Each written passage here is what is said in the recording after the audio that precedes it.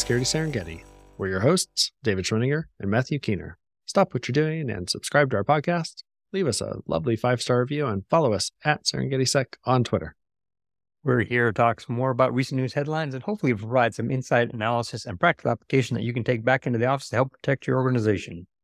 The views and opinions expressed in this podcast are ours and ours alone and do not reflect the views or opinions of our employers. Interesting historical fact. The first thing uploaded to the Interplanetary File System was a Tribble. Our first article today is Top 5 API Security Myths that are crushing your business. It's a very dramatic, it's almost a register level, but it's not snarky enough for register. This is from thehackernews.com. The article, we brought this on because we don't spend nearly enough talking about APIs. Wait a second, did you just say you don't read the Hacker News? Damn it, I did. In the last episode? Well, this showed up in the Such a RSS liar. feed. I didn't actually go looking at Hacker News. It's funny, actually. Between Reddit and my RSS feed, I sometimes forget if I read everything on the RSS feed or everything on Reddit, I'm like, where do I go? And really the answer is turn off your goddamn computer. Get lost. It's like wandering around. So anyways, according to the article, these myths are widening your security gaps. This is making it easier for attackers to abuse APIs. And Oh my God. they have some good discussion points, but we need to take this with a grain of salt. This is a paid article from a vendor called Induspace. Yeah, terrible name. Well, I can't. I guess the world is running out of names. Yeah. I mean, you see that every time you see a new medicine come out, you're like, really? I think their rival company, though, is In Your Face. they're like in Disface. In this face. In your face. Anyway, so they sell API protection, pretty obviously. Although it'd be funny to see a paid vendor article from somebody that does nothing at all. Veterinary service. Yeah. All right. Myth number 1. API gateways, existing IAM tools, and WAFs are enough to secure API. Well, of course they are. We're done. Boom. Unfortunately not. And what upsets me about this is that 2 of these things are not really enormously security related. So an API gateway, I went and had to look it up. This is part of why I want to talk about this because I don't know nearly enough about APIs. An API gateway is a reverse proxy. It takes API calls from clients and routes them to the correct API with potentially some protocol translation, monitors and provides some visibility. And there are API security gateways, but they watch north to south traffic. Although to be honest, for APIs, that's all you want, right? Like it's funny, the article complained that the API gateways don't watch east-west traffic, but that's not the job of an API gateway. That's the job of like a network IDS. So anyways, I found that a little disingenuous. I think the fact that API security gateways only watch north-south traffic is by design. That's how they're supposed to work. Second one, IAM tools. Yeah. Second one, IAM tools, identity and access management. It's just account management for machine activities. It is a security tool, but it doesn't really provide a security function like the other items they're talking about. So I think this one's kind of a weird one to include here. But the last one, the WAF, the web application firewall, that one they are right on. That may or may not be enough, but it is at least deliberately targeted at protecting APIs. Well, actually, that's not true. It's more targeted at protecting web applications, not necessarily APIs. So Right. again, it's like this isn't even, maybe their point is that there is no security tool that is dedicated to protecting APIs. No, I think what they're trying to say is that people are using all these different methods to protect their APIs when they should be using something more specific. So Yeah, okay. that None of being them are said- really designed to actually protect an API. yeah, stop being such a cheapskate Buy and shell another out some tool. money to buy our tool to protect your web gateway. They should have just done that Yeah. as the bluff, right? So the vendor claims that these tools are not effective in protecting against emerging threats. I'd say in 2/3 of the cases, you're right. Like IAM and IAPI gateways aren't supposed to be protecting against emerging threats. WAFs should be, but as you just mentioned, WAFs are not really 100%. They're not really meant to protect APIs necessarily. So again, this is kind of a weird, I don't know, the way the article was written, whatever. I'm not a fan of it. I guess they're right technically, and that none of these are supposed to secure API, but the way they write it is they're not enough to secure API. Well, they're not really designed to secure the API. They're shoving 2 unrelated things into a single point and calling. And I could see if they, I can see their point. Like they're probably like my initial thought was, oh, a WAF protects an API. Of course it does. So maybe their point is that people don't understand, or maybe a more accurate way to phrase this would have been something like people do not understand how to protect APIs and they're using the wrong tools. Mm-hmm. That would have made more sense to me. Right. Anyways, Yeah. sorry. I was going to going to agree that their approach and the way that they formatted the article is not good. And I don't think they actually made a decent case, Well, it's unfortunately. actually thinking about that. The second one makes more sense now because myth number 2 is API security is simple. And again, like if you're thinking, oh, I'll just throw my WAF in front of it and boom, I'm done. Then yeah, I guess there is kind of, maybe these are less myths and more misconceptions. Mm-hmm. Maybe that's how they Right. should phrase it. In the API security is simple section, they cited shadow APIs and lack of visibility, which has nothing to do with whether it's simple or complex. That's an inventory problem. It has nothing to do whether securing an API is simple or not. And then, of course, here's the quote: you need advanced, upgraded API security solutions to prevent threats, which is, of course, FOMO, as you can't use your cheap stuff. You got to spend more money. Myth number 3, developers will always bake security into APIs. This is not a surprise. It should never be a surprise. This sounds a lot like the cloud, the shared responsibility model almost, where you just assume that security is already built in.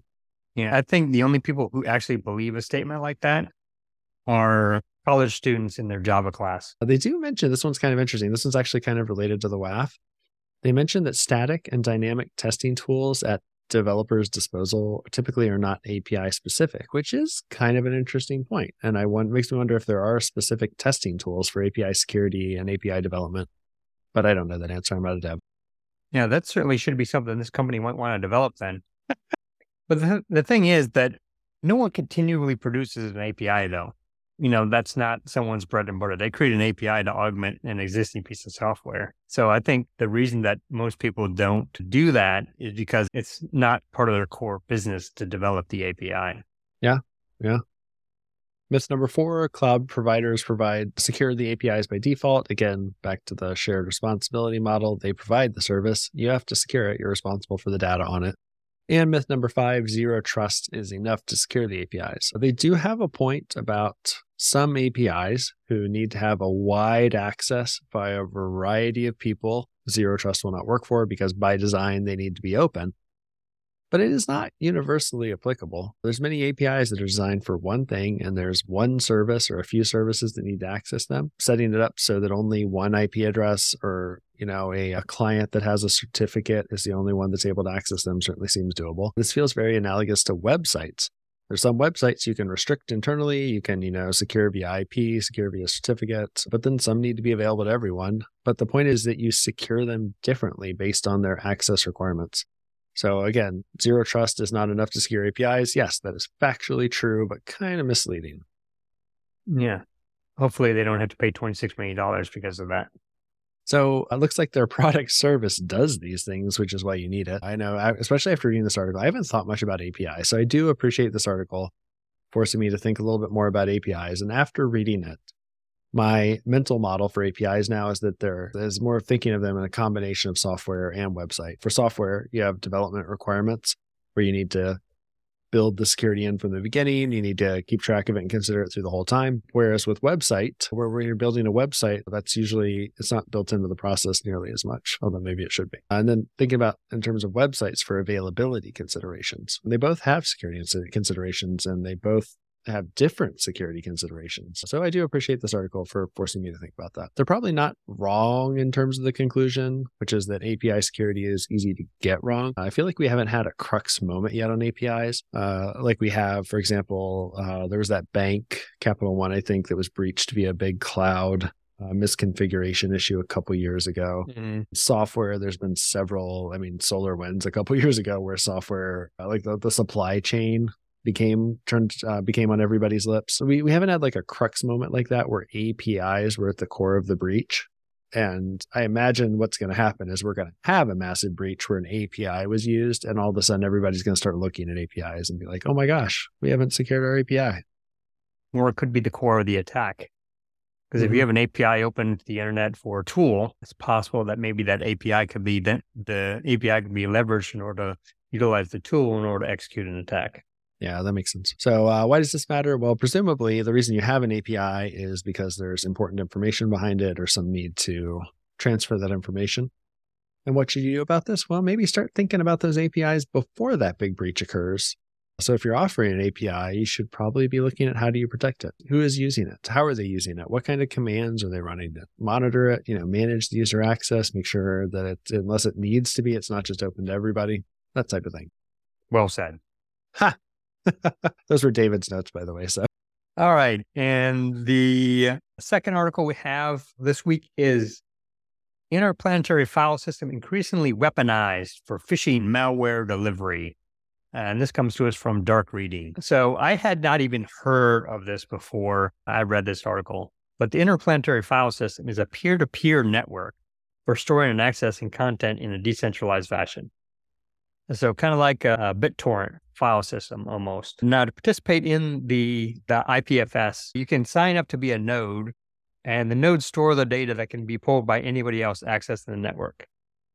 Now you can also access the network through public gateways. You don't have to run a node.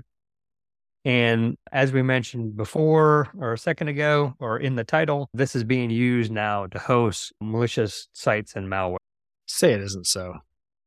This is why we can't have nice things. It really is. Like everything. I mean, I get that it's tragedy of the commons and all that, but it seems like everything we do, every time somebody puts together something nice, it just all gets repurposed. Well, it's also part of the nature of producing something is that you do the minimal viable product. And that very often does not consider, people don't, when they're producing these things, they don't do threat modeling against how could my tool be misused, this thing that I'm making be misused. That's not something that they're actually going through as part of their development process. That's right. Now, IPS nodes, PFS nodes can be host pages like a HTTP URL. So naturally, hackers are using hosted phishing pages, which was reported by Spider Labs back in July. But this Dark Reading report is based on a report from Talos because they found malware droppers, disk wipers, and other information stealer type software in the IPFS. And because it's peer-to-peer, this is designed to be like bulletproof provider, which is just about impervious to takedown because once a thing is uploaded to the network, then it's replicated all over the place. So there's no one single place to take it down. The target, the way that this kind of functions is that the target URL is a hash of the content, not a definition of the server's location or a directory or file at that location, because it could be anywhere on the peer-to-peer network that is the IPFS. A user doesn't even know or care where the specific node is, where they end up getting the file from. And the relationship between the node and the hash is maintained by the IPFS gateways. And this is also basically, at least according to what I was able to find, basically a no-cost way to host malware. It doesn't cost you anything to get anything into the IPFS storage. You spin up a node, you throw the file up there, and then you spin your node back down and you're done. Yeah, this is interesting. There's actually, there's somebody on Medium called Pinata that has an article on trying to calculate the cost of IPFS. And like they don't provide the IPFS storage for free. They have pinata.cloud where they charge for IPFS. I assume they charge for their nodes. Like, if you buy a gig, like they put a gig worth of nodes on and your stuff may be on theirs, but it may be on somebody else's maybe. I don't know. It sounds like they're acting as an intermediary to get you into the IPFS. Maybe. But one of the things that makes this difficult is you can't really block it the way that you would normally do blocks in a proxy or firewall, which is using the IP or the URL, because there is no static IP or URL for you to block in relation to a specific piece of malware or specific file, which is stored within the IPFS. Now, you could block it by the file address or the hash, but the protocol, the IPFS protocol would need to be somehow in your tools in order to be able to pull that hash out of it and to intercept it. I'm curious how many firewalls detect IPFS and if they can block them directly. I don't know. This is one of those things where I haven't heard any vendors touting this capability or even talking about IPFS either in either a new capability realm or in a, hey, we can prevent this thing kind of way. Yeah, especially since the first one came out several months ago. Like this article is not the first time. Yeah, well, it's probably because there hasn't been any high-profile attack leveraging it yet. Yeah. So one of the things I did notice is using the gateways are all browser-based, and the search, I found a IPFS search as well. It's all through the browser. So there's still an opportunity to potentially block this based on how they're pulling this down. Talked about a minute ago about whether or not the firewall can block it. So if they're using the IPFS protocol on the internet, you may be able to block it there on your network, sorry. Or this is like we talked about the other day, where, yeah, it's a new way of delivering the malware, but it still has to render on your machine.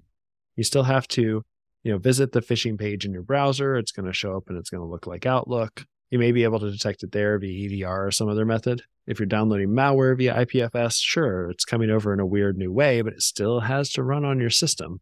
So they're able to dodge parts of your protection, sure, but if you're properly layered up like a parfait, you should still have opportunities to catch it. Is that what a parfait is? I just know of a peanut butter parfait from Dairy Queen. I'm thinking of Shrek, where he's like layered like an onion. He's like, no, like a parfait. Don't remember that one. Although Shrek was.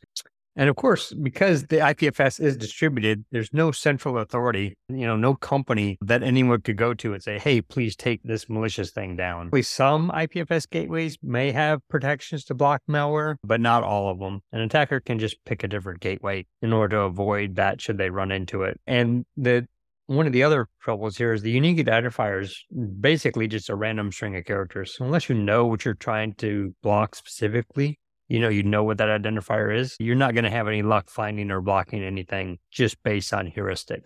Now, the way that Talos says that attackers get malware into the network is you install an IPFS client they would install an IPFS client on their system. This could be, with their own computer, it could be a compromised computer, could be someone else's virtual server, could be any number. It doesn't have to be nothing special about the system which they started from. They publish the file to the IPFS network, and automatically it starts getting propagated to other nodes within the IPFS network. They can then disengage the initial computer which they used to upload the file with. Even though that original computer is gone, that file, because it's already been replicated to the IPFS, is in the wind and they're done.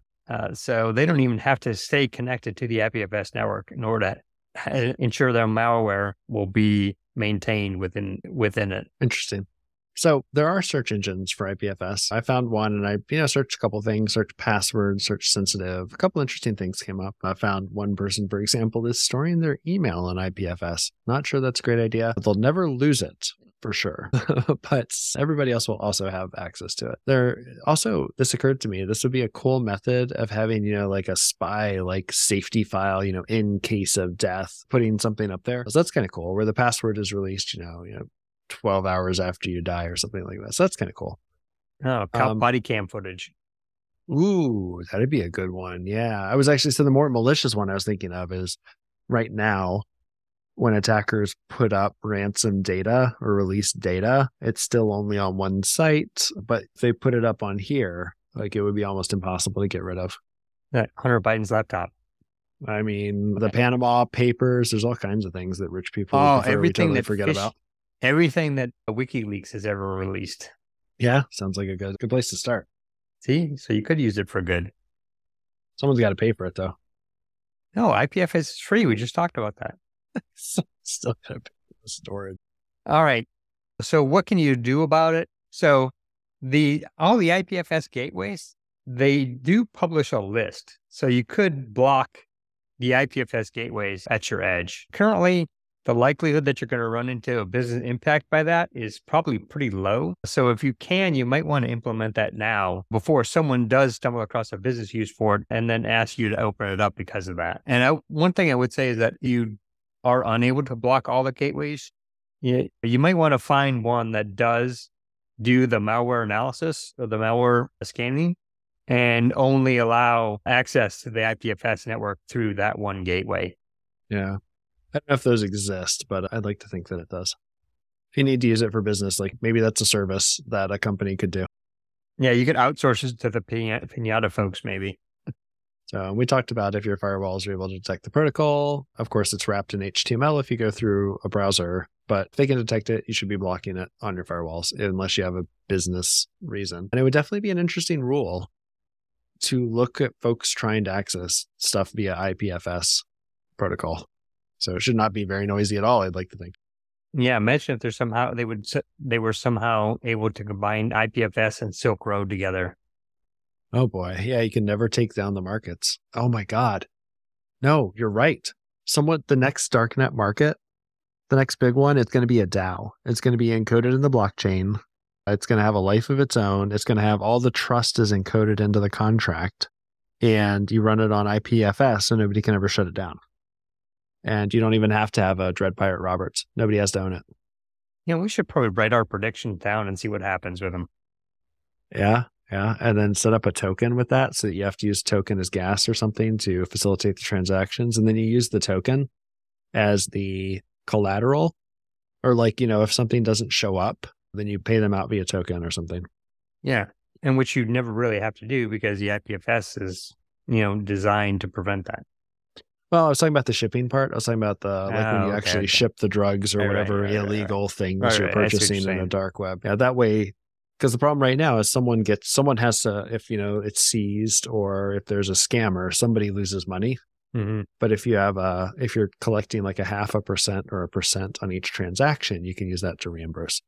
And then set up some way of, after X number of failed transactions, you get kicked off the thing to prevent people from taking advantage of that. Right. It's like shipping insurance. Yeah, basically. Yeah. Nice. All right. URLscan.io's sore spot, chatty security tools leaking private data. So URLscan is a public website scanner. If you're one of the lucky 10,000 today, it is super useful. Give it a URL, attempts to visit it, renders the page that you see. This is very useful when you're working with potentially malicious links. You don't want to visit a malicious link yourself, and URLscan acts as the proxy between you and it. Fortunately, that's awful big of them.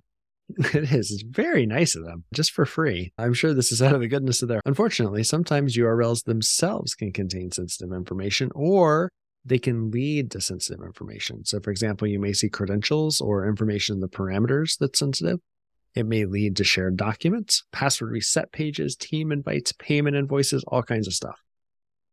And the problem that we are running into here is that many SOAR tools and enrichment tools automatically send URLs to URLscan for proxying. I've used SOAR tools in the past that automatically, because with a SOAR tool, what you're trying to do is you're trying to automate your analyst's workflow so they're expending as little manual effort as possible and they can focus on analysis. So, you send it to URLscan, you send it to VirusTotal, you send it to ThreatIntel, just everywhere you can. And this is a variation of already known similar issues with VirusTotal and public sandboxes. This is a kind of a variation on Google Dorks where people upload sensitive documents that are accessible to Google search. So all this came out, well, I guess this was really brought into the public eye from a data breach notification, which no one saw. So in February, GitHub released sent a note to its users, notifying them of a breach of their private repository stored in GitHub that had exposed repository names and usernames. But there was no public acknowledgement from GitHub that this had happened. This was posted. Someone posted their notice from GitHub to Hacker News. But nobody reads that site, so it's fine. Well, obviously, no one heard about it. I don't remember hearing about this back in February. Yeah, well, I don't read Hacker News. But the notice says that GitHub pages sites published from private repositories in GitHub were being sent to URLscan.io for metadata analysis as part of an automated process. And to correct this, they restricted what URLs are being sent to URLscan so that only public GitHub pages would be sent. Yep. So this is an instance where their SOAR tool was automatically sending all URLs to URLscan to be analyzed. Yeah, and I imagine in this case, there's a lot of internal URLs. It's probably picking them up from, I don't know, maybe submitted emails. Maybe I was looking at network traffic. I don't know where it was picking it up from originally. But as I mentioned what URLscan is, but URLscan has an API. It does over 500,000 scans a day, and it has an option to search through all historical data as an unauthenticated user. This one's a little different than VirusTotal. You could, search for a hash as an unauthenticated user, but you couldn't download the files. You had to be an authenticated user with a paid subscription to download the files. URLscan is a little more free. They, like I said, they're doing this out of the goodness of their heart. They have 26 commercial security solutions integrations, including Palo Alto XSOAR. They have Splunk in their Phantom SIEM, Rapid7, FireEye, ArcSight, lots of built-in integrations. So if you decide you wanted to go searching for something, you can get more than just a screenshot. That may be the thing that most analysts use, because with a quick glance at a screenshot, you can see, is this phishing? Is it pretending to be Outlook.com or whatever? But you can get more than that. You can get the submitted URL with all the parameters. You will see all of the redirects, which again is important for phishing. Frequently, the initial website is not necessarily the final website. Any other HTTP requests from the page, things like advertising links, tracking scripts, all IPs and URLs referenced from the page, the screenshot I mentioned, the full HTML response. There is some threat intel enrichment. Like, for example, it'll tell you if it's a known phishing site that Google Safe Browsing has already flagged. And what's also really cool from an analyst perspective is how many other sites look like it. You can go in there and it will tell you, there are other IPs that are hosting similar sites. There are other websites hosted on the same ASN. You can look and see if that ASN is hosting a lot of malicious websites. You can see other websites that have the exact same structure, which if somebody used a phishing kit to set up a malicious website, it will tell you other websites that people have scanned that are set up in the exact same way. So it's super useful for analysis, but it is also super useful for going and looking at some of those things that we talked about. So the password reset links, account creation links. The researchers found API keys in the URLs. They found SharePoint invites. Those invites where you send somebody a link and the link says, you say, I will only give access to whoever has this link. And you're like, that's pretty secure. I've only sent this link to this person. Well, if they're using a SOAR tool that's automatically enriching any and all links that come through the email gateway, now everybody has your link to whatever you sent. Well, I was just thinking, what you could probably do with this is if you knew an organization was using URL scan, you could request a password reset using a spoof email address and then wait for that password reset email to be sent and then grab it from URL scan to reset the password. Oh, what you could do is not even that. You could probably send a whole bunch of spoofed, like not just one, like send like 50 or 100, and then you get a whole bunch of accounts. Yep. And no one would know. Well, the end user would get the email. Well, I guess what I'm thinking is you do it off hours. Oh, yeah. It would take them a while to be like, why did I get a password reset? But most of those password reset emails say, if you didn't request this, just ignore it, because it assumes that you're the only person who got that link. Right. Huh. Yeah. So even if they did it, they might just ignore it. Yeah, that's interesting. That's real interesting. You always have the most devious. You're just like, all right. You're definitely in the right profession, I think. There is like a URLscan.io does have a live. I think we talked about this before, where you talked about one of the places you worked had a live feed of like websites people visited. And then they ended up taking it down because, embarrassing stuff showed up there. So I don't think that was me. That was someone else. Must have been somebody else. Yeah, somebody else that was telling me about how the SOC they worked in had a big monitor where they would show screenshots of all the websites that people visited. And then there was somebody that visited some inappropriate websites. Oh, that would be terrible. URLscan has the same thing. If you go there and you hit the live, it'll actually show you what everybody's searching right now, which is kind of cool. Okay. So why does this matter? Well, the security team, your job is to be securing information, but you might be leaking information and have no idea.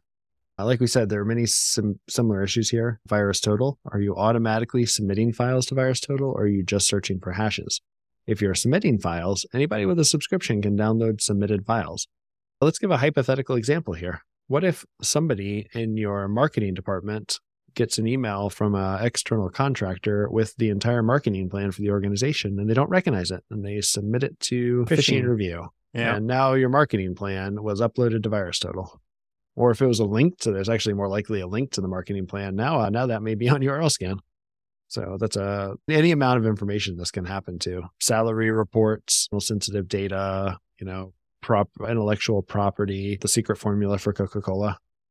Right. I wonder if you could interject DLP into the middle of it. Maybe. Yeah. Watch what goes out via that. Probably.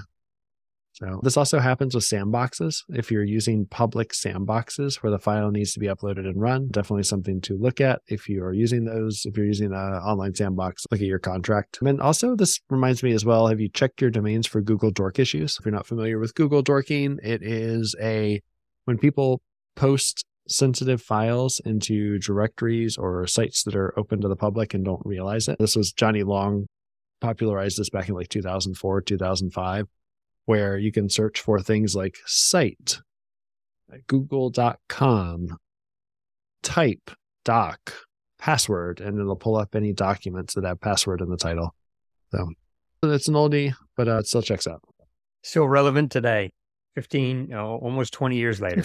That's awesome. Right? So what you do about it? Be careful and deliberate with your automations. Oh, you know what? One thing that I see a lot with the links is where phishers will put the email address they sent the link to in the link. So when you submit it up there, you're also putting your email addresses. I don't know if that's a real efficient way for attackers to harvest those, but definitely more. Anyways, be careful and deliberate with your automations, especially if you are using public services like URL Scan or VirusTotal. Thanks for listening to the Security Serengeti podcast. Follow us on Twitter at SerengetiSec and subscribe and listen on your favorite podcast app. I'm going to go there right now. I'm going to put my prediction for this dark web market on Twitter to immortalize it. Twitter, where ideas go to die.